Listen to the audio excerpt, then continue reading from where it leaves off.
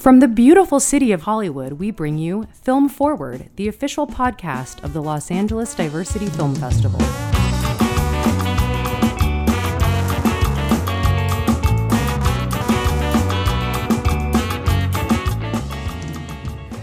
Hey, welcome to Film Forward, everybody, the official podcast of the Los Angeles Diversity Film Festival. And LADFF is very excited to announce that we'll be hosting a 3-day event, a female filmmaker showcase and fundraiser called Real Women, October 15th through the 17th, highlighting some tremendous female filmmakers and their work. And we happen to be joined by one of those filmmakers today, Natalia Vekic, and her powerful and pertinent short film, Jane, will be screening as a part of the Shorts block, A Day in Her Life. And she's here today to talk about her incredible film.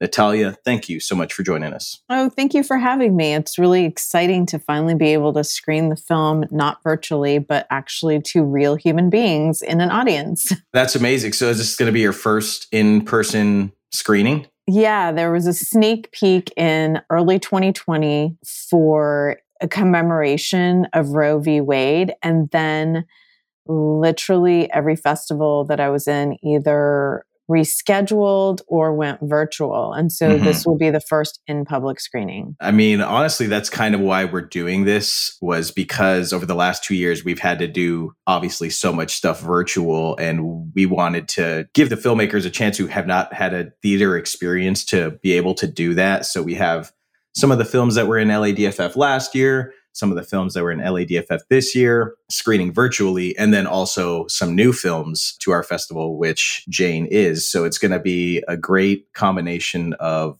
all amazing films, and a lot of them, this is going to be their first theatrical experience. So it's very exciting. Yeah, I'm really excited to see it with an audience. I mean, I made it to see it with an audience, and I've definitely seen it with a virtual audience, and that's been great. But there's nothing like being in a dark theater with a room full of people and really feeling that tension or that laughter and just kind of sitting there and dreaming together. Absolutely. For those who don't know about it, tell the audience about your film, Jane. Jane started actually as a piece that I wrote as a feature over many years. That was in multiple labs, and it's a piece that I really thought was going to be the first feature that I directed. And it's about a group of women in 1969 who help other women access counseling, safe doctors, and through the process of doing this, they figure out that a lot of the doctors are frauds. Some of the doctors that they're working with charge exorbitant rates. And so they decide to take matters into their own hands and learn to perform the abortions themselves. So that's the feature. And that's where this whole thing really started. And after years of trying very hard to raise money for the feature and hearing no a whole lot, and this was before the election in 2016. Right. So I think the climate has really shifted. I finally, after many years, just decided, you know what, I may not be able to raise $1 million, but this is such an important subject matter. I want to make a short film. So I'm going to have to take what I've learned from the feature and really make it into something tight and compact because, you know, as we know, shorts work when they're streamlined, when they're about one thing. And so at that point, the log line for the short film is really, you know, like it's 1969, there is no Roe v. Wade.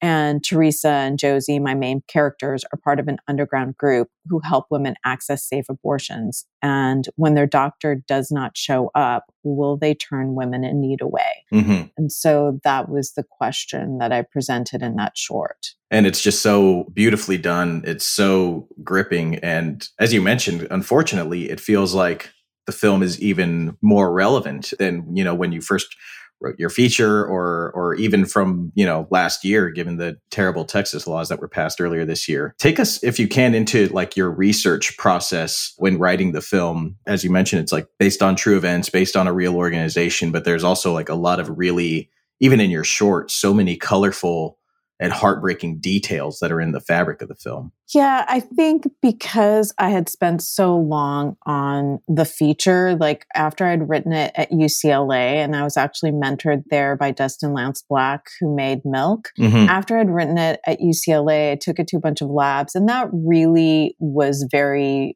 powerful experience because it made me go back to the drawing board and really do more research. And one of the things that I like to do personally, if I'm writing stories about a real group or a real incident, if I can, is to actually do first person interviews. Right. And so I did go and actually find some of the Janes through arrest records, because a lot of them had used pseudonyms, and found a couple of them and managed to convince them to do an interview with me. One of the most prominent, who's actually very out about being a Jane, is Judith Arcana, who lives up in Oregon. So on my own dime, I actually flew myself there, did an amazing interview with her, met her, through her, found another contact and interviewed her. And then I found also the person who started Jane out of her dorm room, who's like a longtime activist. She was going to the University of Chicago. She's a longtime activist. She's still a union activist. And she really gave me a sense of like the weight of history and what was going on. And I think from those details, being able to talk to the Janes and actually being able to talk to several different members during different times from the beginning through when they were arrested really helped me see the arc of that story, which obviously is hard to do in a short, much easier in a feature and a pilot, or a series. And so it just gave me a specificity of details. Obviously, this piece is not a documentary, so I am creating fictional characters to live inside this world. I didn't actually use any of the real characters wholly that I interviewed. I really went back and used the specificity and the details and those very small moments that happen when people are intimate with each other, which is what I think a lot of filmmaking and shorts are about. If you can get to that truth without necessarily using the real characters, but setting up situations to get to the truth. Absolutely. I agree 100%. You mentioned documentary work. This is obviously a narrative piece, but prior to this, you had directed a lot of documentaries, I noticed. And I was just curious, how did your documentary filmmaking experience help inform your work in this, which is obviously a historical drama, but, a straightforward narrative as well? Well, in a strange way, those two timelines are actually parallel. Like for my day job, I make short documentaries and commercials, and a lot of them are behind the scenes where I'm interviewing people and presenting them as short docs. So I actually went to UCLA to get my screenwriting degree first. And, I've been trying to break in as a writer and a director. And as I mentioned, I had tried to make Jane as a feature first. And so part of my day job is to make these short documentaries or to make kind of behind the scenes commercials with real people. And what I've really learned during that process is that you really have to make people comfortable to talk to you. And that works the same way with human beings that are real people that aren't actors. And it works the same way with actors. Like you come to the table with a lot of open heart, open mind, and curiosity. And I truly, genuinely, when I'm interviewing people, want to know about their experience. I don't come in with preconceived notions. I come in with a sense of like, what can I learn? I've learned a lot about pre-interviews in terms of doing the documentary work. I think they're really important to make people feel comfortable, get to know them. You hear things in pre-interviews that you can then follow up on. And I think the parallel with actors is rehearsal. I know a lot of people don't do rehearsals. They don't have the budget, the time, the money, but I was very insistent that we had to do rehearsals with this piece because from seeing it, the scene that I'm talking about, like the procedure scene, that's a really difficult scene. And I needed to get it right. And I needed to talk to my actors also about the past.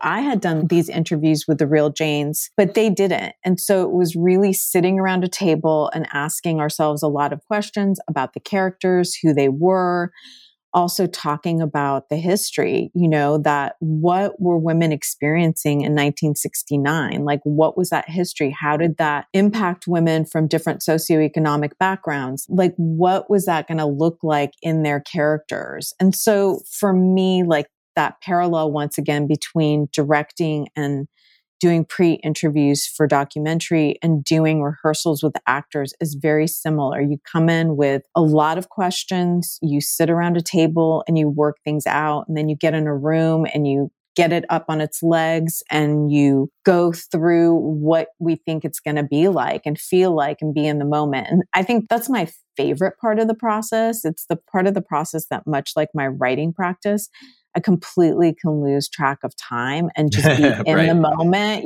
There's not the fear of the camera. Are we going to get this take? There's not, the lighting and waiting. It's just pure in the moment. Can we get these words to translate from the page into a room with human beings? And it's the most exciting part. That's kind of the art, that's the art aspect of it is, just working with the actors, trying to find it. Let's try this. Let's try that. Seeing where the words take you and where the characters take you. That's one of the most beautiful parts of the process. Yeah. And, I was really lucky because my actors were really open to that. They wanted themselves to take the time and the effort to do that, and one of them was on a TV show. So it's like they were very generous to do that. And I really appreciated it. And I think in the end, it really helped us so much. We also, during one of the rehearsals, brought in a surgical nurse, someone who had worked at SF General Hospital. Her name is Donna Poole, and she was actually a consultant for us. So, how do you hold this instrument? What looks right? What feels right?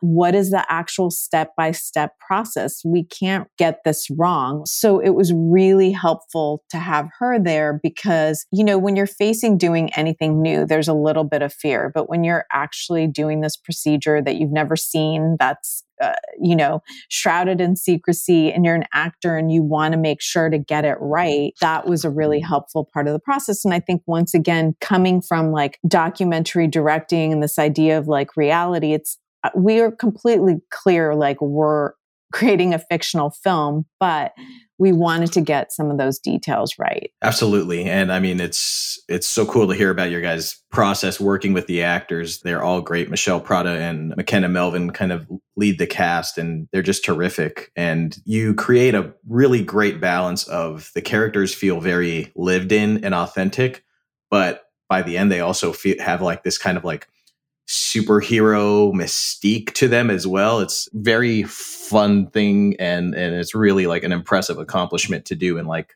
an under 20-minute short. So kudos.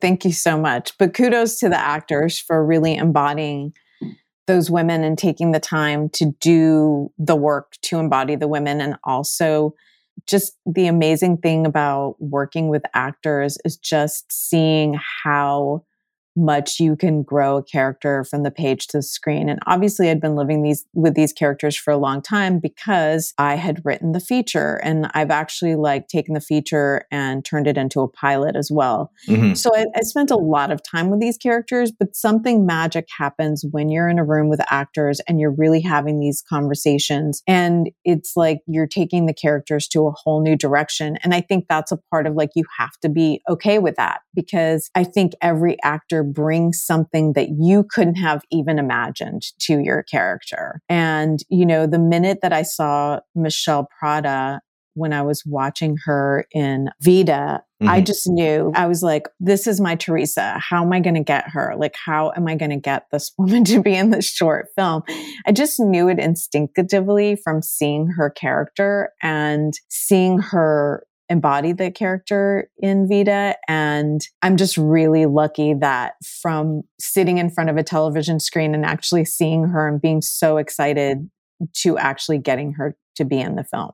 Yeah, she's incredible, both in your film and in Vida. She's just got like this innate strength, that just like comes mm-hmm. through the screen, and it's just like undeniable. She's really special to watch. If we can, let's go into that procedure scene. Watching that scene, it just made me respect these women even more, because I mean, I couldn't breathe or relax watching the scene, So I cannot fathom the strength that they needed to actually be in that room. Like, it's really incredible. But talk to us, if you can, about crafting that scene. You kind of talked about crafting it with the actors, but talk to us about crafting it from a visual standpoint, both in the shooting and editing of it. Well, I have to say that it was pretty terrifying, because obviously we had, as I mentioned, rehearsed it and really had the surgical nurse there to watch us during the rehearsal, towards the end. And that's one thing. And you really feel like, wow, we did it. This feels really good. And all the different pieces and the actors are coming together and pulling together to create this moment.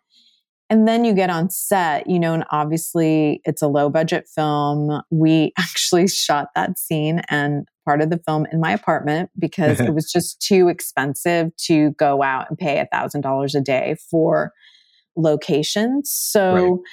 You get into the room and suddenly half of your space disappears because there's lighting and a camera and a boom and people. And it was really terrifying.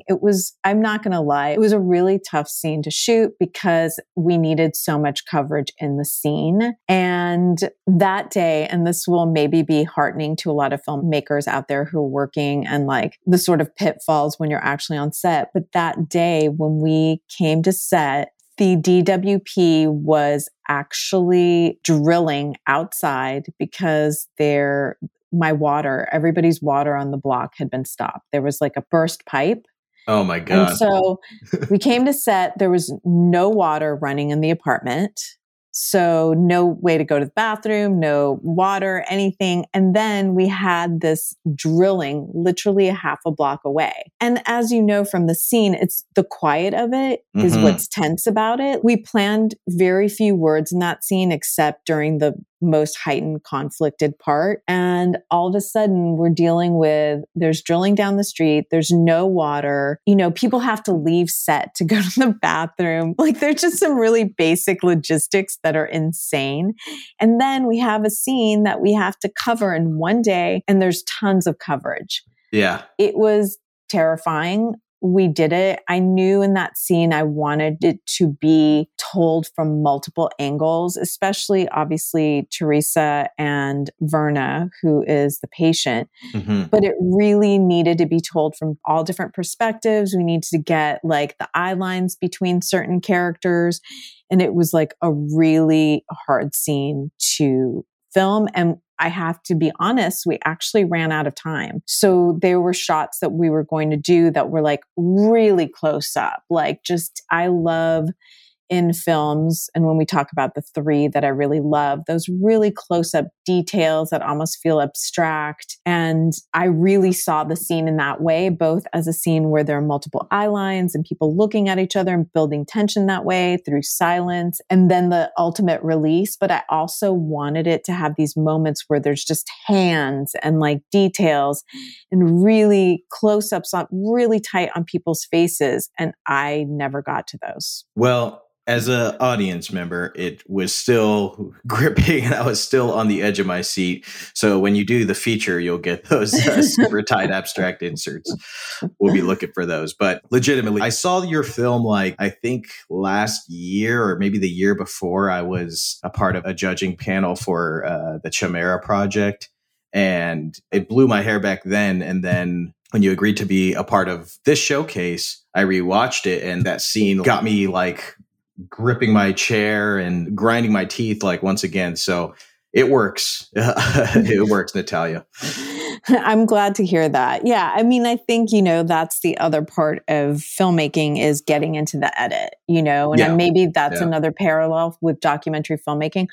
Obviously you write it one way, you write a piece one way, and then the actors bring all these new layers to it and a way to bring it from the script to the screen.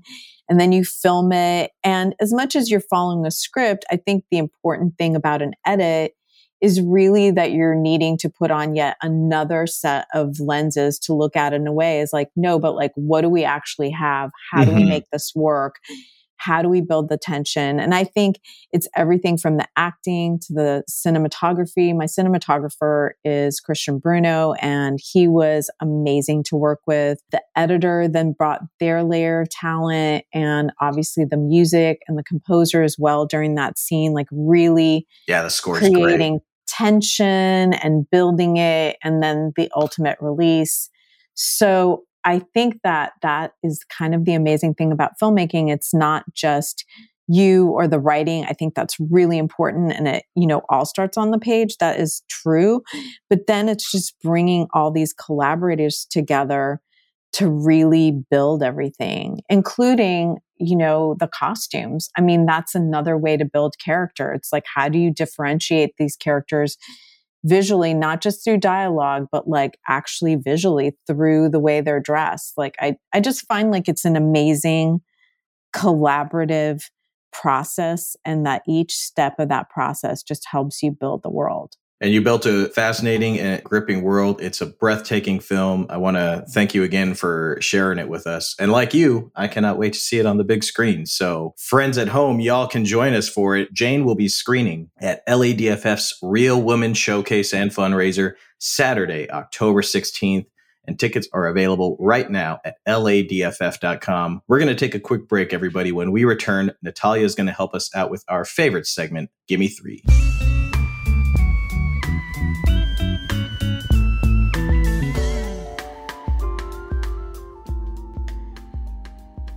The Los Angeles Diversity Film Festival returns to the big screen October 15th through 17th with Real Women, a female filmmaker showcase and fundraiser. Join us for 3 nights of outstanding films at the Let Live Theater in West Hollywood, California. For tickets and the full lineup, visit ladff.com. See you all at the movies.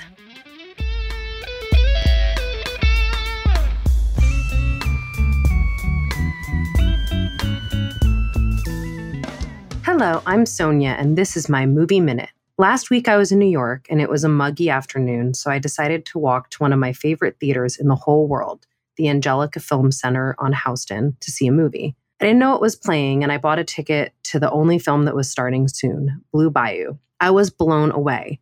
First and foremost, blown away by Justin Chon's heartbreaking and heartwarming performance, then blown away again when I found out that he was also the director. I'm always impressed by a director who can get a great performance from themselves. And I was blown away by the fact that there are so many adults in the United States who are adopted from other countries as children, but never properly given U.S. citizenship, leaving them vulnerable to being deported as adults, back to places that they have never known and away from the place that they were forcibly made to call home before they could even be asked. Yet another disturbing and broken aspect of the United States immigration system. The story of Blue Bayou centers around a man named Antonio, who was adopted from Korea as a small child, ended up in foster homes and with abusive guardians, but eventually created his own family with his wife, her daughter, and a baby on the way. Early in the film, he gets in a fight with his wife's ex, a local cop, which leads to the government realizing that he is not actually a citizen and beginning the deportation process. Apparently, this happens really often, and children adopted prior to 2001 have no protection from being deported if their citizenship was not filed correctly or at all at the time of their adoption. I was told that there's some controversy surrounding the film because Justin Chon was heavily influenced by the story of a man named Adam Krasper, who chose not to participate in the filmmaking or writing process. Some advocates for the cause think that Justin didn't serve their story nor push to change the laws as much as he could have, being that he had such a public platform to speak from. I haven't looked into the details of that, so I can't speak to any ethical issues, but I'm sure there is validity to those feelings, and it's worth knowing things like that when you watch a film that's based on real people's experiences. What I can say is that I was really affected by the storytelling, acting, and cinematography, and also shocked to learn of this common deportation issues for adoptees from other countries. I recommend checking out Blue Bayou and looking into the controversy beforehand so that you're informed. I recommend checking out Blue Bayou. It's in theaters now, but coming to streaming soon, I'm sure. Let us know what you think. That was my minute. Thanks for listening. You know I'd go to the moon with you, right? I ain't scared. You can depart voluntarily or you can stay and appeal. But if the judge don't rule in your favor, he can never come back. I'm not leaving my family.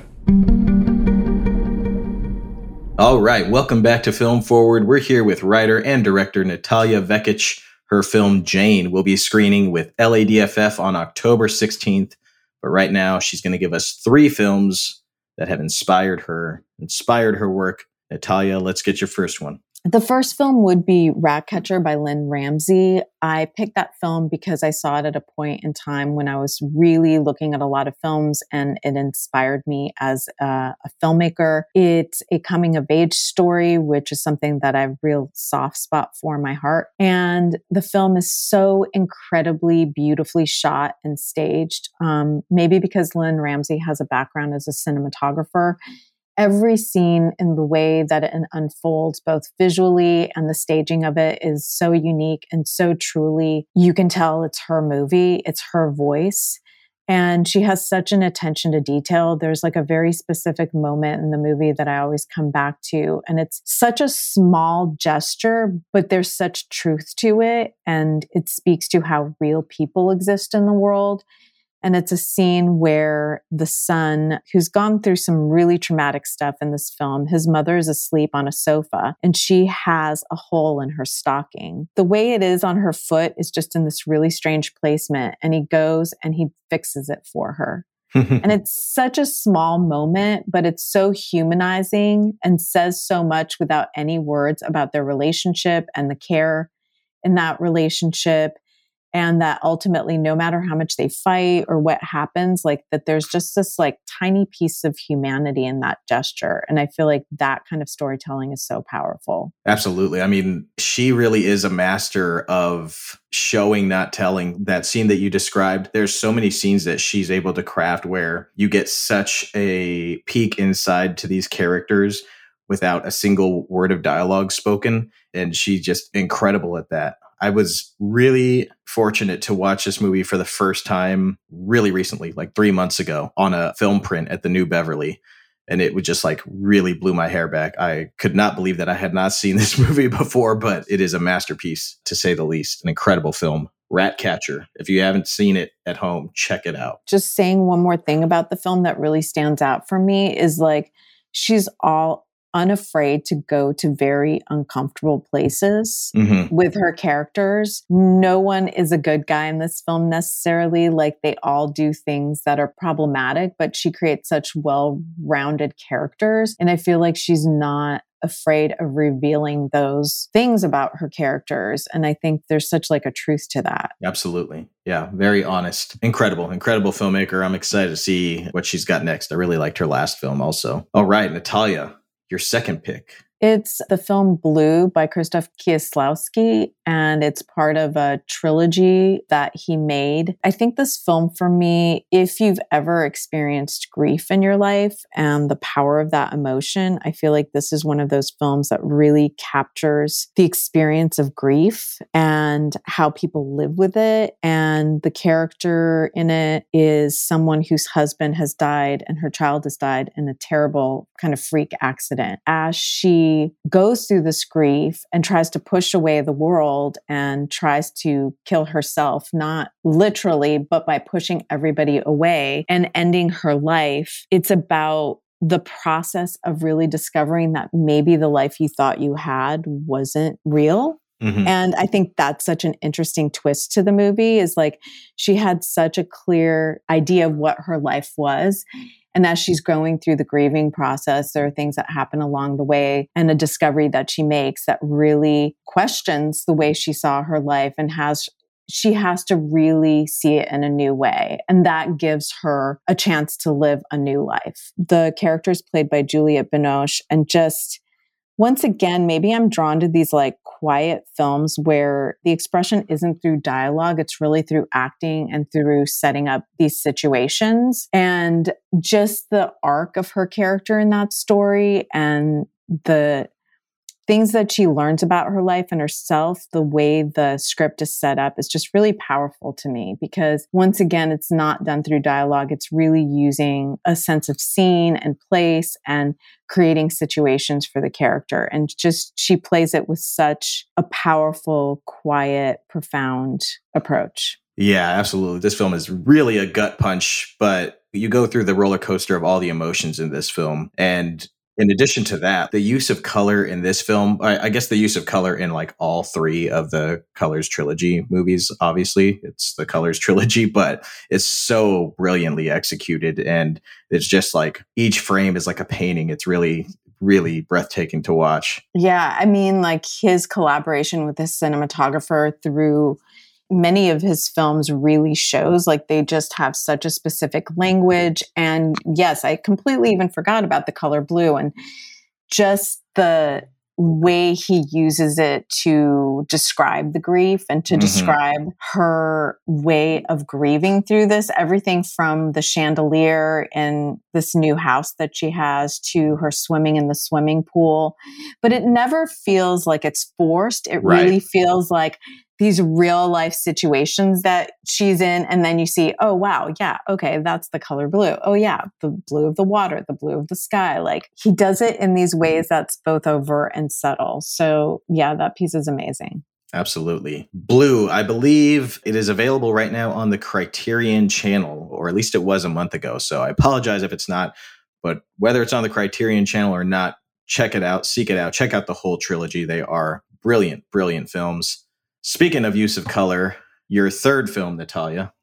Well, I realize now that In the Mood for Love, the third film by Wong Kar-wai, I realize now that every single one of these films is similar in the way that it's really about creating the scenes through cinematography, and that each of these directors is really a master of the image and telling a story through the image, not necessarily through dialogue, but all of them are really quiet, powerful films.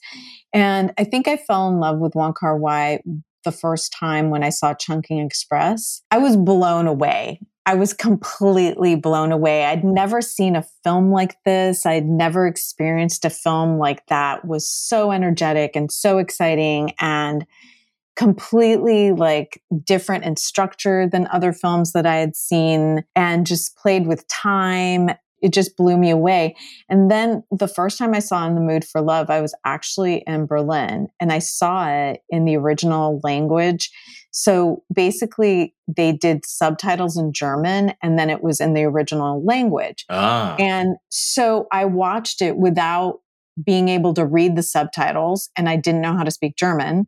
I basically saw it without being able to read it or understand it except through visuals. And by the end of the film, what was brilliant about it, I thought, is that I actually understood what the story was about. I didn't need to read the subtitles. I understood it through the way he told the story visually and the framing, his use of color, mood. It's one of the most romantic and like bittersweet and heartbreaking films I've ever seen. And it tells a love story in a way that a lot of love stories unfold over time and slowly. And it's so quiet. And yet at the same time, it's so grandiose in its imagery. And he really does that balance. You get so close to the characters through their gestures. And the two actors in it, once again, like very quiet acting. Like this isn't theater acting. This is like very quiet, subtle acting. And I think every time I see it, it just reasserts itself as like such an important film for me as a filmmaker. Wow. What a testament to like a true masterpiece,